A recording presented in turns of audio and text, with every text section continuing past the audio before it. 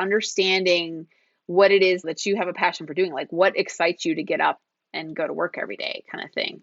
So there's a piece of that I think that really comes into play when you're looking at what's the right role for me, and most people don't leave their jobs, they leave their supervisors. So again, it goes back to that relationship and this idea of, can I work for somebody who doesn't necessarily align with my values and beliefs? And I think that's, something we need to ask ourselves. Do you think money takes up more life space than it should? On this show, we discuss with and share stories from artists, authors, entrepreneurs, and advisors about how they mindfully minimize the time and energy spent thinking about money. Join your host, Jonathan Dio, and learn how to put money in its place and get more out of life. Hey, welcome back. On this episode of the Mindful Money Podcast, I'm chatting with Sandy Lamb. Sandy is an executive coach, a keynote speaker, and a TEDx speaker coach. She did the corporate gig and saw executive coaching and leadership development as the perfect way to use her skills, help other people excel, and balance work with family and wellness. Sandy helps executives build a culture of belonging and respect in the workplace by focusing on authentic leadership and emotional intelligence. She's the CEO of Altitude Executive Coaching, and she's one of my co-authors in the #1 international bestseller, Cracking the Rich Code, Volume 10. I wanted to have her on to talk about EQ, or emotional quotient, and empathy. Sandy, welcome to the Mindful Money Podcast. Thanks for having me, Jonathan. I'm excited for the conversation. First, where do you call home and where are you connecting from? I am original home is Chicago, Illinois, but I've been in Colorado Springs, Colorado for almost 10 years now. But grew up in Chicago. I did. What kind of lessons did you learn about money or entrepreneurship as a kid growing up in Chicago? Well, I grew up on the southwest side, so not in the city, but in the suburb. Went to an all-girl Catholic high school. And I would say, the first lessons that I learned were from my parents. Seems like the usual, right? Probably. And I was thinking about this the other night and recalled that my parents lived in their home for almost 40 years in the Chicago area, and which is very typical at the time. And he paid $16,000 for his new home. I was thinking about that. I'm like, wow, total mind blow, right? And so what I learned about money was, interestingly enough, money has never been a motivator for me. It's never been an idol for me. And I think, thankfully, it's because I've always had a great job and had a good income and never really had to worry about it. But also because of the way I was raised and the fact that my parents were very frugal. We didn't think you and I talked about this. We didn't go to 5-star resorts as kids. We went camped in a little pop-up camper or in a tent and drove all over in our little station wagon. So I just had a respect for money, a healthy respect for it, but it never really was a motivator for me. So can you point to a lot of people have different stories about growing up and about, one of mine involves going from store to store to store to store, comparing prices for jeans to buy for school. Many people have stories about their parents' interactions around money. So do you have any of those kinds of stories that sort of you remember and they become part of your money story? Like parents' relationship with money, some way of spending that you guys had as kids, but those stories that become, blocks in your money wall.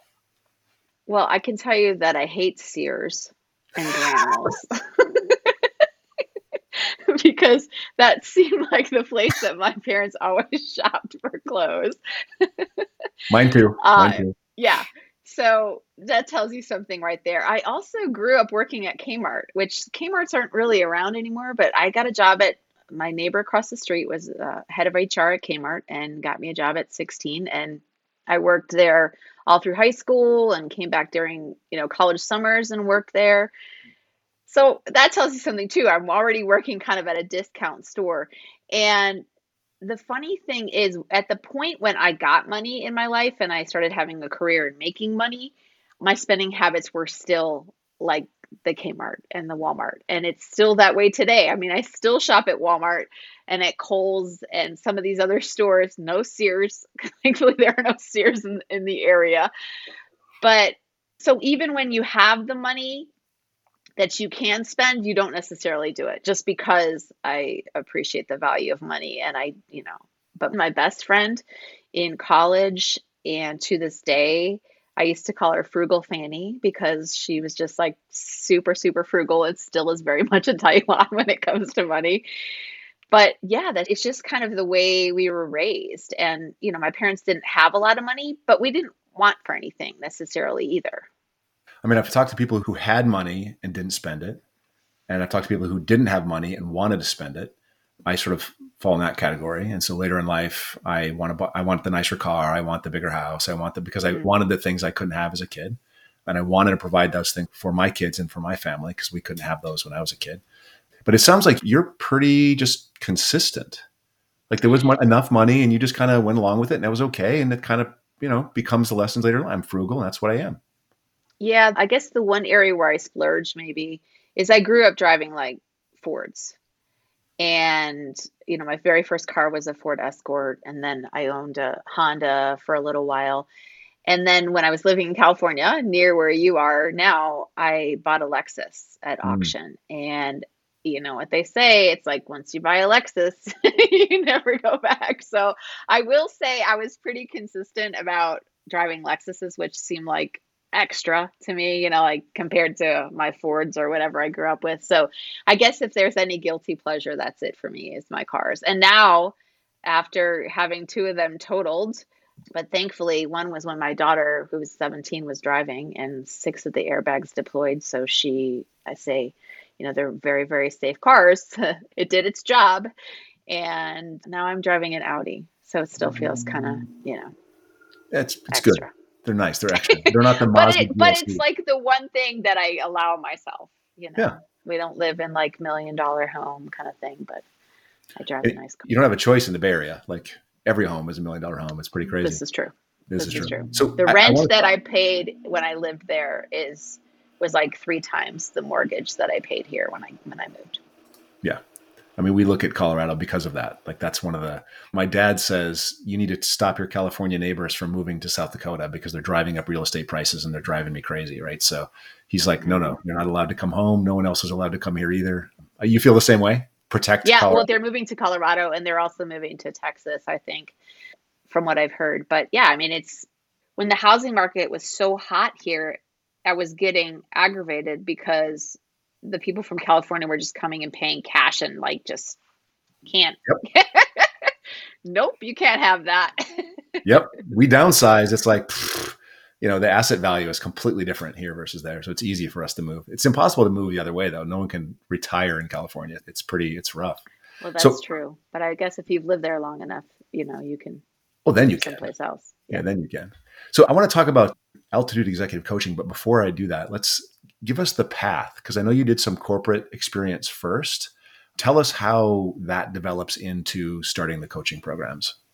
Yeah, so I graduated with an economics degree, went to work right away out of college. One of my best friends from high school, she went on to have 8 children, never went to college, and she had a job as a corporate secretary for this company called Bechtel. And I was like, okay, she's like, I can't find anything right away. She's like, come to work here. And so I did. And that was like the summer of 90. And I stayed with the company for 27 years. And I would have never in a million years thought that was the case. But just opportunities kept presenting themselves. I worked in project controls and did cost and schedule, worked in accounting. I pretty much did every business function within the organization and moved all over the country. So I moved eventually to Maryland, said if I'm going to stay with the organization and the company, I need to move to their home office, their headquarters, which was in Maryland at the time. Met my husband there, who also worked for the company. So yeah, there was that fishing off the company pier thing that happened. And we're still together 26 years later. So it was a good thing. And so I did every business function, but I was working with and around engineers, but I wasn't an engineer. So I often partnered myself. I eventually moved into program and project management, and I often was partnered alongside somebody with a technical background. So I worked with a PhD in nuclear physics. I worked with a PhD in nuclear engineering. I was always working with somebody who had that technical expertise, and then I was kind of like the brains and the business behind the operation. So eventually, fast forward to my last job here in Colorado at the Army Depot, we worked on destroying the chemical weapons stockpile for the government. So really exciting jobs, great work. Like, people are like, why would you leave that? Well, I left because eventually I was like, this is as far as I'm going to get. I'm never really going to get much further than that. And it was a lot of self-sacrifice. You mentioned in my intro that I really had to find a way to start blending family and wellness. I was the job where I worked 10 hours a day. I commuted an hour each way. I was up and out of the house by 5 o'clock every morning and back really late. And there was just no time for me and self-care, let alone some quality time with my family. So they asked me to move to Australia, and I said, thanks, but no thanks, and quit. And I had been thinking about doing the coaching thing, but it just like got accelerated about 3 or 4 months before I wanted it to. And my husband said, just go do this. This is what you want to do. And so I did. And I started originally doing business coaching, but very quickly realized, strategic planning is kind of boring. I can do it, but it's boring and it's not really what I have passion for. So now my focus is really primarily on the executive coaching and for promoting women in STEM. So the idea is I don't have an engineering degree, but I want more and more women to know that they're worthy and that they can enter into that male saturated industry, not male dominated. I got that. You've heard my spiel. Yeah, we've heard the spiel. For the listeners, we always want to refer to it as male saturated, not male dominated. And you want to just say why, since we're talking about it? Well, I think words matter. I'm also a speaker coach, so words matter to me. And as a mom of 2 daughters who both excel in science and are interested in careers in science, when we talk about things as male dominated or dominated by a particular gender, well, it's going to turn people off. Like, women or girls are going to look at that and say, this isn't really for me because it's, I don't want to be surrounded by people that don't look like me, kind of thing. And so I think the terminology of male saturated just feels softer. It feels more open, and hopefully it encourages more and more girls to pursue something that they can be really great at too. It also, I'm just adding my own flavor, but it also, saturated doesn't seem loaded with intent the way dominated seems loaded with intent. Like, I don't think anyone set out to make engineering or finance or whatever, like, all men. Like, that wasn't the goal, but it's the reality. And so it is saturated, but I like that better. Well, yeah, we talked about this and you're like, but isn't it dominated by men? And I'm like, it may have been in the past, but that's not where we want it to be in the future. Right. Let's use the words and go in the direction, right? That's right. Where does the idea of emotional intelligence come from? Where does this come out of? Well, when I first got certified as a coach, that's when I first got exposed to it, because we partner with an organization called TTI Success Insights that does multiple assessment work. So if you've heard of DISC, if you've heard of 360, there's a number of different assessments, tools that we use as coaches with our clients. And I just got really interested in this idea of emotional intelligence because EQ was one of the assessments that was offered. And when I started my coaching and I was trying to decide, like, how do I grow this business? And I thought, I really want to be on stages and I really want to speak to people about something that I'm really passionate about. I started talking to a lot of women in the industry. And what I heard over and over again was, well, I can't show emotion at work. It's a sign of weakness. I mean, I heard it like repeatedly, or I heard, oh yeah, I'm really self-aware. When it comes to my emotions, I just don't talk about them or don't bring them up because that's frowned upon in the workplace. So I talk about it in my chapter in my book, and I'm very clear to tell people that suppression is not an effective self-management or self-regulation strategy. Where if we just push this down and push this down, what happens? Eventually it blows up. And you heard my story in my book in the chapter about how it blew up for me. It wasn't my funnest moment. And so it was a great lesson for me though. And I think that nowadays the earlier that we can, I'm coaching 40, 50-year-old men and women around this subject that had they learned about it in high school or even middle school, in terms of how to social and emotional intelligence now is coming into the schools earlier and earlier. And I love it. Absolutely Hmm. love it and applaud that because, it's really difficult for people to deal with emotions, but it is such a part of who we are. We can't just check that at the door.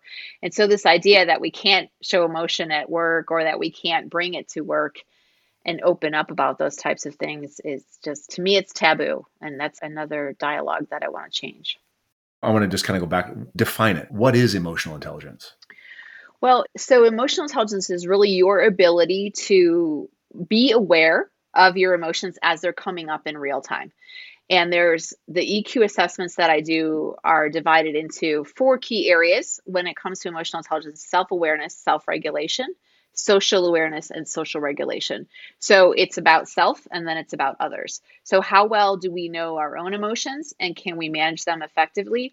And then how well do we understand how our own emotions impact other people and how well are we at reading their emotions in like a networking relationship perspective. So it's key when it comes to interactions and just relationships in general. So that is a very important part of it and something that in my career, I guess I didn't realize early on the importance of those relationships. And so the more that you can open up and really share of yourself and be vulnerable and share your leadership in an authentic way, the more you allow your teams to do the same. You give them permission to do the same.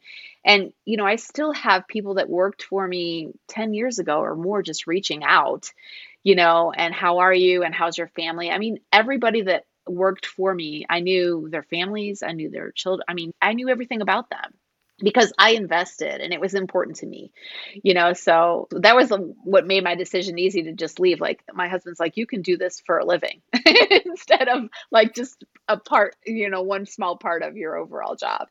So that really appealed to me. I think the relationship they're so important. When you think about like tiers of leadership and then people that do the work, who is it most important for? Or is it just like you get different benefits at different levels? Yeah, that's a great question. I think that it is when we define a leader, right? We talk about who's a leader. I mean, anybody can be a leader, right? So in my mind, it applies to all levels. And but what's important is like I want to educate the people that are in that position that have people working for them because they set the stage for Right. others to follow, right? So if they're not leading with emotional intelligence, then the people underneath them are not going to be either because they're going to be like these women that I talk to and say, well, I can't show emotion or I can't cry or I can't, talk about my home life because that's God forbid. This is so funny to me because there's a story that reverberates in my head that my dad told me about. He would go look at people that would manufacture parts for the computers that the company he worked for would put together. This is 50, 60 years ago, like when we just had vacuum tube computers. And he would go and he would interview the managers. This is something he told me. He said, if you go to the manager and the manager has a mustache, everyone underneath that manager has a mustache, right? If you go to the manager and he's clean shaven, everyone is clean shaven. So when you say they set the stage, I take that really literally. Like if you Yeah. come to work and you talk about your family and the importance of that balance and all this kind of stuff, then you get to lead and everyone will follow. But if you don't, Yeah. then everyone just like has to buckle down and work and ignore all that crap. Well, I have to say I've never had a mustache, though I have worked for men with mustaches. Remember, this is 50 years ago, like when it was Yes. more saturated, even more saturated. Got it. So it's important for leaders. It's important for people that are, I think you mentioned doing job searches as well. How would you use emotional intelligence when you're, just getting on the work ladder? I think that it is, the key and what I've really dug deep on is this idea of empathy. And empathy really falls under social awareness in the EQ assessment world. So it's important to have an understanding of your own emotions. I think it's important. There's another piece of emotional intelligence that is in the EQ assessment, but I don't talk about it as much, and that's motivation. So the piece about motivation is really all about internally. It's not about, like I've told you, I've never been motivated by money ever. And it's not that there's anything wrong with that. Some people aspire to just keep climbing the ladder and keep making more money, and that's wonderful. But that's never been a motivator for me. So what is internally motivating you? So emotional intelligence really plays into that from a motivation perspective, understanding what it is that you have a passion for doing, like what excites you to get up and go to work every day kind of thing. So there's a piece of that I think that really comes into play when you're looking at what's the right role for me, and most people don't leave their jobs, they leave their supervisors. So again, it goes back to that relationship and this idea of, can I work for somebody, who doesn't necessarily align with my values and beliefs? And I think that's, something we need to ask ourselves. So many times we feel stuck in a role, and, whether it's because of money or for whatever reason, we feel like I have to support my family. That was the hardest part for me too, is like giving up a 6-figure income to just like start all over again, midlife kind of thing. It's like, that was scary, but it's one of those things like I wanted that for me, and I wanted it for my children to be able to see that, to say, you don't have to, especially as they're at that age right now in college, trying to figure out what they want to do with the rest of their lives. Look, you don't have to have it all figured out at 19 and 20. I thought I did, maybe, but my career has gone so many different directions since then, and now I'm in a totally different world. You wrote something in the book, or not in the book, in the chapter, that I wanted to pull on a little bit because I want to make sure that I understand it correctly, and I think I might be taking it the wrong way. So you wrote, have you ever worked with somebody you don't like? And then you follow that up with, the fact that you don't like them is not their problem, it's yours. So please explain that. Why is that important to point out? I love that. So you're going to have to tell me afterwards what you thought when you first read that. People do get stumped up by that a little bit. So the message there is that self-awareness is the key to emotional intelligence. So you need to be aware of yourself, but you need to own your own emotions and your own behavior. So emotional intelligence begins with personal responsibility. So I say, if you don't get along with somebody, I can't control that. I can't control how they act. I can't control, their behavior. I can only own a thoughtful response to that. So the key to self-awareness, and more importantly, self-regulation, which is managing your emotions effectively.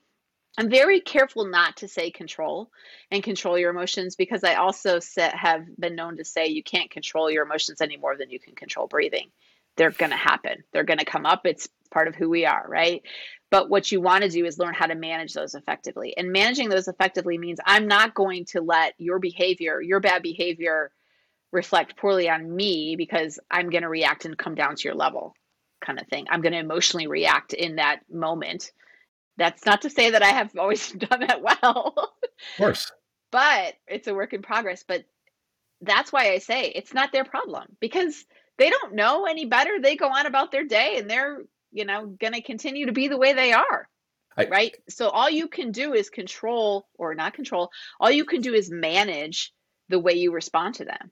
And so I say, own your own thoughtful response rather than an emotional, gut negative reaction kind of thing. I think that's pretty much that's kind of how I took it. But the reason I wanted to poke at it was because, and I don't want to get anyone in trouble, say anything wrong, but I'm going to. My mouth perfectly fits my foot. So if I put my foot in my mouth, just call me on it. I think that we have a moment in time where there's a lot of blaming for inequality. There's a lot of blaming or the lack of taking responsibility for the things that I can do to better a situation, my family situation. Not to say that there isn't privilege, not to say that I wasn't dealt a really good hand in life, not saying any of those things. It's just, it seems to me that sometimes when people have the ability to improve their situation by owning their emotions and react in a more thoughtful way, they don't. And sometimes they point a lot of fingers and they get angry, and there's a lot of social media that comes up, and there's a lot of stuff that happens. Do you see that sort of a cultural norm changing? And then if so, how do we get to the individual and say, hey, just worry about you? Like the emotional intelligence ends with your sphere of activity. You can't control anybody else. how do we really focus people back on making changes in their choices? Yeah, I love that question. First of all, have you been like stalking my LinkedIn? Because I just did a post on, No. I just did a post on privilege, honestly, and my Maya Angelou quote that I love, which is, do your best until you know better. And when you know better, do better. What you're talking about is at the heart of my coaching, my executive coaching for women. My very first conversation, and like I say, it doesn't always fit. Like they don't always buy into it. But what I tell them is put your head down and do your work. Like stop worrying about everything else that's happening around you, because all it is a distraction and an excuse. One of my biggest, I don't know if I talked about this in the chapter or not, I'd be surprised if I didn't, but one of my biggest pet peeves is just people that fall into this victim mindset. I mean, I didn't, yes, I had a pretty privileged life for the most part, I would say. I talk about my adoption and just being blessed coming into this family and feeling worthy because I was chosen by this family out of everybody in the nursery that day at Catholic Charities, right? I was the one, like that big, ugly head of hair. It was me, like, wow, I feel pretty blessed. But I just had a great life when it comes to that. But it doesn't mean I didn't face challenges as a woman in a male saturated industry. I mean, I was not always given the opportunities. I was not always, but I didn't bitch and moan about it because it didn't do me any good. Did I have my moments? Sure. But really what I want is the whole idea of women's empowerment and being empowered is taking matters into your own hands. Like, don't complain about what's happening around you. The way in which you change your situation is you make it happen. So I really want to encourage more and more women that are in those industries to lean in. You don't need permission, right? Don't ask for permission, beg for forgiveness after the fact kind of thing. But don't sit there and play victim, because that does you no good whatsoever. I mean, it does you no good. And I mean, I deal with it with my kids too. It's not just women. My son likes to play victim a lot too. And I call him on it, because it just doesn't serve you. And, at the end of the day, you're the one who's suffering really in that scenario. And so find ways to change your situation, but focus on you being the best version of you. And when you are, people will notice. It may take a little bit longer, all of that, but in the interim, hopefully you're doing what you love to do. And I love that. And I think it's kind of asking, given sort of the public conversation, I think it's asking people to buck the trend. Like, it's very trendy to bitch on social media. It's very trendy to be a victim. And I say this recognizing, like, just like you said, I'm blessed with many, many, many, many privileges. And when I see somebody that is less privileged than I am, but not doing the work and instead complaining about something, I'm just like, I can't say anything. It doesn't allow me to say anything, but I want to say, hey, if you just, like you said, put your head down and do the work, you will get recognized. Any employer who sees somebody put their heads down and do the work, they're going to want to advance that person. Like, that is gold. And it's come true in my coaching too. I mean, my very first executive coaching client, I worked with her for 18 months and she eventually got promoted into a VP position. But she spent a lot of time on our very early sessions just bitching and moaning. And I listened to it up to a point, and then I was like, okay, are you done? Let's go. Time to do the work. Yeah. Time to do the work. And that's really what, I mean, there's a book at our last project in Pueblo, Colorado that I was talking about. We read a book called The Oz Principle. I don't know if you've ever heard of it, but it's a great book. And it was like a required reading for all of our leadership team. And we went through a complete cultural transformation. That was a really interesting project where, my company was the lead and we had two other prime, very large organizations. So it was a melding of like 1,200 employees and really 3 different corporate cultures. So very, very difficult circumstances as far as that goes. But it talks a lot about victim mentality and victim mindset in there. And I think it's okay to go below the line. is what they call it. Like, it's okay to go below the line. It's just not okay to dwell there. Yeah. So I think there are days when you will have those moments, but you can't live there. You can't dwell there. You've got to come above the line. And I think that the reality is, if you do live there, the person that costs is you. Like you bear the brunt of that cost. And if we would focus more on that, we have the political divisiveness happens and people get angry with each other. But in that anger, if you then are self-reflective and go, that might be true, but for me to excel, I have to do the work. And you realize that, then you can excel. But if you don't, and you just succumb to that, polarization and, they suck and it's terrible and it's bad and I can't get by because of this and this and this and all kinds of excuses, you suffer. Right? For sure. And you become part of that conversation in the negative side. It's rough. Nobody wants to help a victim either. No. I mean, that's the other thing is, you may think that that's doing you some good, but it's not. Nobody wants to help somebody doesn't want to help themselves. Politicians want to pretend, and they get a lot of messaging, and that's unfortunate. But there's a lot of people that pretend to help the victim because that's how they get votes. I think that's a problem. Anyway, that's a totally different topic. Let's not go there. That's another podcast show. That's a totally other podcast show. I got to have another podcast that I can talk about that kind of stuff. So in the chapter, you talk about those, and you already mentioned the sort of the 4 progressive areas of empathy. And I think you just touched on social awareness is one of them and self-awareness is one of them. Can you just kind of go through the progression? How does the progression work? Yeah. So self-awareness. So there's the two are self-awareness and self-regulation that's kind of where it starts. Those are dealing with your own emotions and really reflecting inwards. So it's sort of like more about you. And then it moves into what we call others, the other category, which is now that I've gotten in tune and in touch with my own emotions, do I understand the impact that they have on other people? Do I understand how they work to build effective relationships or how they work to tear those down, depending on how we're using them. So it's kind of separated into that self versus others. And I always say, like, self-awareness is like the foundation, really. So if I can't be aware of my own emotions as they're coming up in real time, then it makes it very difficult for me to manage them. And also, if I can't be in tune with my own emotions, then it makes it really hard for me to care about Jonathan or anybody else, right? It's like I'm dealing with my own crisis here. It's like I can't really be concerned or empathize with somebody else.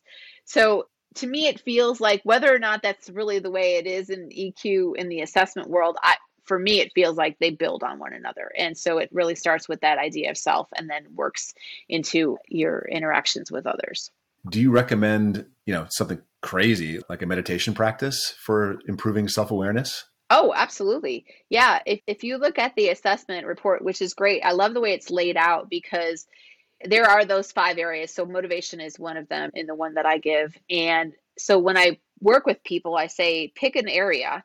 And you pick that area and then you go to that page in the report and it gives you specific ways in which you can, if Jonathan wants to work on self-awareness, he should, and it talks about, so a lot of the things, a couple examples of things that I've used with my clients that have worked.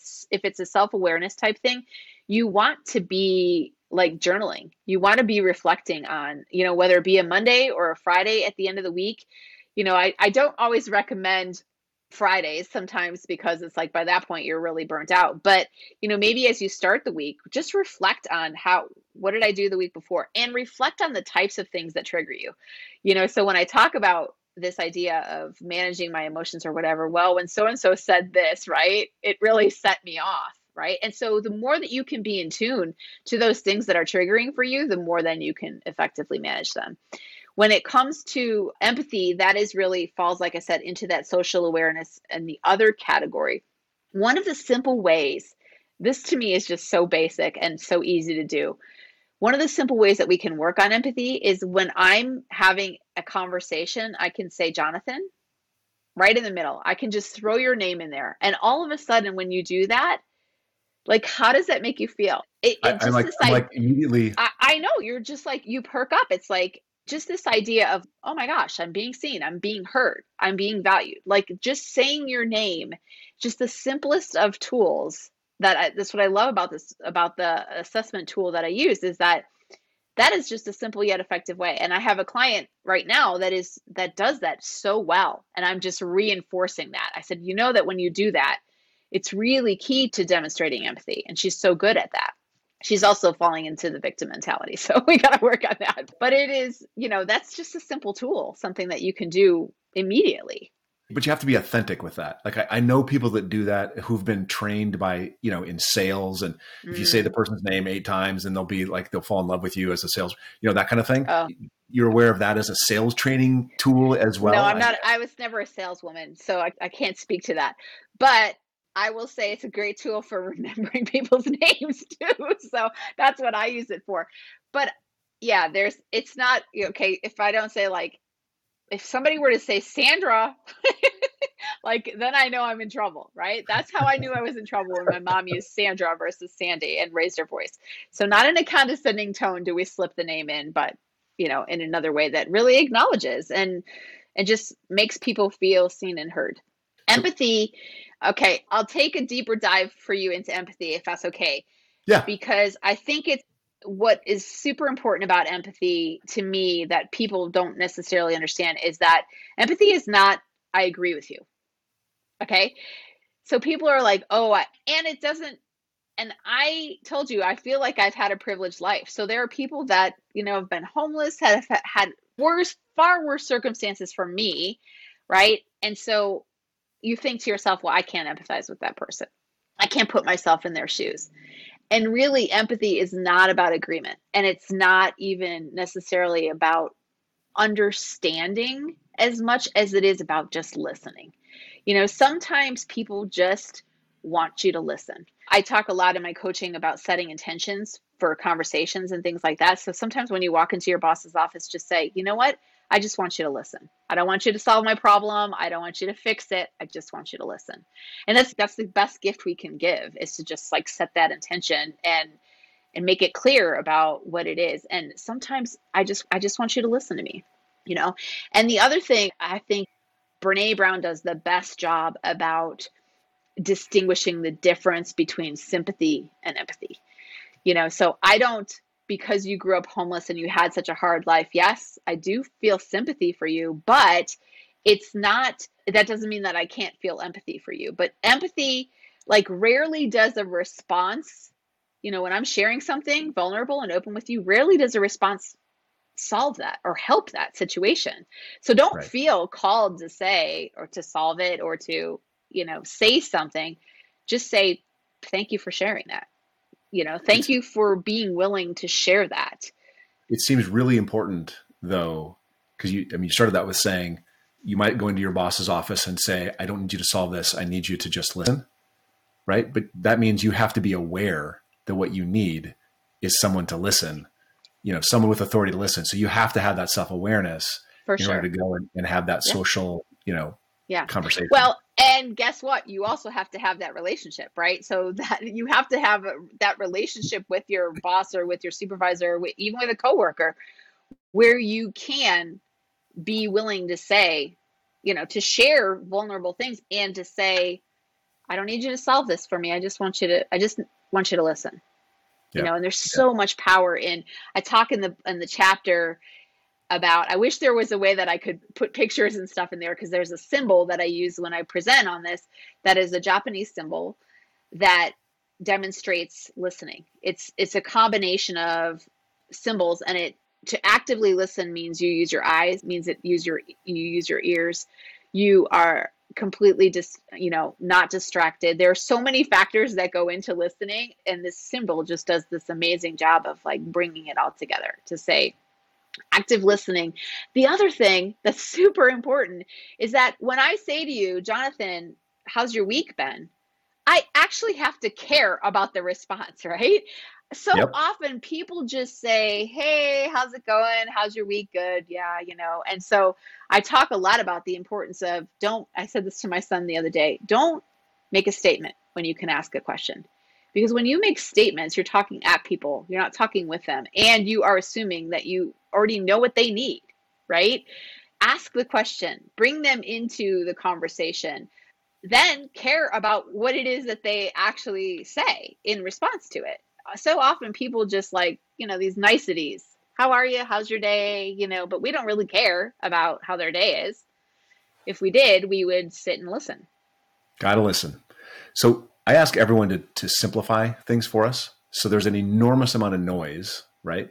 So just really simply, if you met somebody that you saw you wanted to help quickly, what is the one thing you would say to them? Do this and you will have better personal and financial outcomes. I would say it kind of goes back to what we have been talking about, and that is this idea of ownership and accountability. I can't hold other people accountable to expectations. Number one, if I haven't been clear about what those expectations are, but if I haven't demonstrated that same behavior myself. So I think it's really this idea of personal accountability is just so important to me in life, not just workplace, but also home, same way with my kids. I can't ask you to do something that I wouldn't be willing to do myself. So I think that is, I think, the penultimate coaching answer. Like if I'm being too cliche. No. I don't, not that at all. Not that at all. If you're in the gym and you have a trainer, the trainer holds you accountable. Like if you have an accountability partner that you do the thing and you report the thing to the person and they report their thing to you, that's accountability. That is the number one thing. And if you're accountable to yourself, it's like, that's everything. Well, and I spend a lot of time early on in my business deciding, am I a coach or am I a consultant? And so that's a really interesting, that could probably be a whole nother podcast episode as well. But in my mind, what sets me apart as a coach versus a consultant is, do you want me to do the work or do you want me to help you to figure out how to do the work? Right. And ultimately, how we become better is to figure out how to do these things for ourselves. So as a coach, it's my job to hold you accountable, but it's also my job to ask the right questions and pull this information out of you. Right. So it's about the personal accountability, but it's, my role as a coach is also about, so often we know the answers. We have the answers within us. We just need somebody to ask the right questions to pull them out. I totally agree. On the flip side of that little piece of advice, let's say that there's, again, tons of noise, a lot of people trying to sell ideas and sell products. What is one thing that they might be doing that you would say, hey, stop doing that? Well, I had a similar conversation, so I'll share this with this was not my executive coaching client, but a speaker coaching client. And I just was on a live LinkedIn. There was 5 or 6 really hotshot women onto this, they've clearly made it. And yet the first 10 or 15 minutes of the conversation was them telling me how wonderful they are and name dropping and how this and how that. And I think, talk about eliminating the noise. When I coach my speakers, I say, don't waste the first 10 minutes on stage telling me about your resume or how wonderful you are, because you were selected to be on that stage for a reason. They already know that you're going to deliver value. So I think we waste a lot of time with telling people how great we are and just feeling like we need to do that, when in reality, we're where we are because of all of those great choices and great relationships and, great leadership that we demonstrated. So just embrace that and stop feeling the need to validate or justify or rationalize. Assume your value. Assume your value. Assume your value. Just stand up. I'm worthy. Period. Yeah, I don't need to sit here and tell you, because in my experience, those that need to tell you how wonderful they are typically not so wonderful. Yeah. Or they're really struggling with their own self-value. They're really struggling. Right? Yeah. So I promised at the beginning that there'd be a couple zingers at the end, right? So we're to that point where it's zinger time. Zinger time. Okay. It's zinger time. And they're not zingers. I say that, but it's because it surprises some people. So what was the last thing you changed your mind about? I'm reading a book now in my Bible study group called Uncommon Ground by Timothy Keller. And interestingly enough, it's really rooted in your faith in Christianity, but it's this idea of how do we coexist with people that don't think and believe the same things that we believe. So I think the last thing I changed my mind about had to do with this. And again, it was taking my own advice in terms of listening rather than, we have this mindset, and I actually was watching it on a show the other night. It's a type of bias, but it's this idea that, if I win, then Jonathan has to lose, And so one of the things that just was very, it's zero sum bias is actually, that's what it's called, zero sum bias. So this idea, and I think that what has made a profound difference for me is this idea that it's not about it. There can be a win-win without a loss, and maybe my win is you winning, and maybe I don't necessarily I don't need to, if we entered every conversation to say, there's something for me to learn here. I know that Jonathan knows something that I don't. And if I enter it with the idea that I want to learn something new versus I want to just change his mind about something, we're always having these conversations. It depends on, again, it goes back to intent. Am I having this conversation with you? Am I talking louder? Am I, going over and over a point because I want to change your mind? Or is it just because I want you to hear my perspective? And I have these conversations with my kids as well. It's I don't necessarily agree with you on a particular subject, but that doesn't mean that I'm not open to hearing what you have to say about it and understanding why you feel the way you do. If we approached more conversations with that open-mindedness, rather than I win, you lose, and it's all about me being right and you being wrong, that'd be powerful, huh? It'd be huge. That was a mind change for you. So a month ago, 2 months ago, you were oh. I don't know if I'd go that far. It's been a while. It's probably not the most recent thing, but it's just something that it's being reinforced so much with this book that I'm reading. Yeah. And I'm sharing more with the women in my Bible study that has just come across louder and louder for me, I think. For sure. So can you name a place that you've been to that's really had an impact, a place that's had a really big impact on who you are today? And what was the impact? Bali, Indonesia. It was 2020. And I was there in the middle of COVID. So I went to go speak at a women's leadership and empowerment conference. I flew out there on March 5th, I think. And I flew back on March 13th. So literally COVID had hit. And it was such a, I felt like I was in a bubble. I honestly didn't want to leave because things there were so different than things were in the US. Thankfully I wasn't listening to the news and wasn't really watching TV. The profound impact that Bali had on me, I'm going back to Bangkok in March this year to speak at that same conference, because that whole part of the world the people are amazing. It is, when you talk about feeling welcomed, feeling valued, it's incredible. The things that they do that make you feel there was chaos happening in the rest of the world, and I would come down and get my coffee and they would bow to me in the morning and say good morning. And, it was just I felt like I was in a whole nother world, to the point where I really didn't want to come back. But it's one of those things, it had a profound impact on me. That same organization, Tomorrow People, I went to be a board member for that organization so that I could continue supporting them and continue speaking at these conferences and just sharing that experience with other people. Sounds wonderful. I just want to say, as expected, this is a great conversation. I appreciate you coming on. How do people connect with you? So my website is altitude-exec.com, and my email is slam@altitude-exec.com. And you can find me on LinkedIn, Sandy Lam. And that's probably the best ways to connect with me. On LinkedIn? Yeah, it's on LinkedIn. Okay, great. Well, thank you so much for coming on. There's a lot of value here. Let's all remember to work our way towards that empathy. Yeah, thanks so much.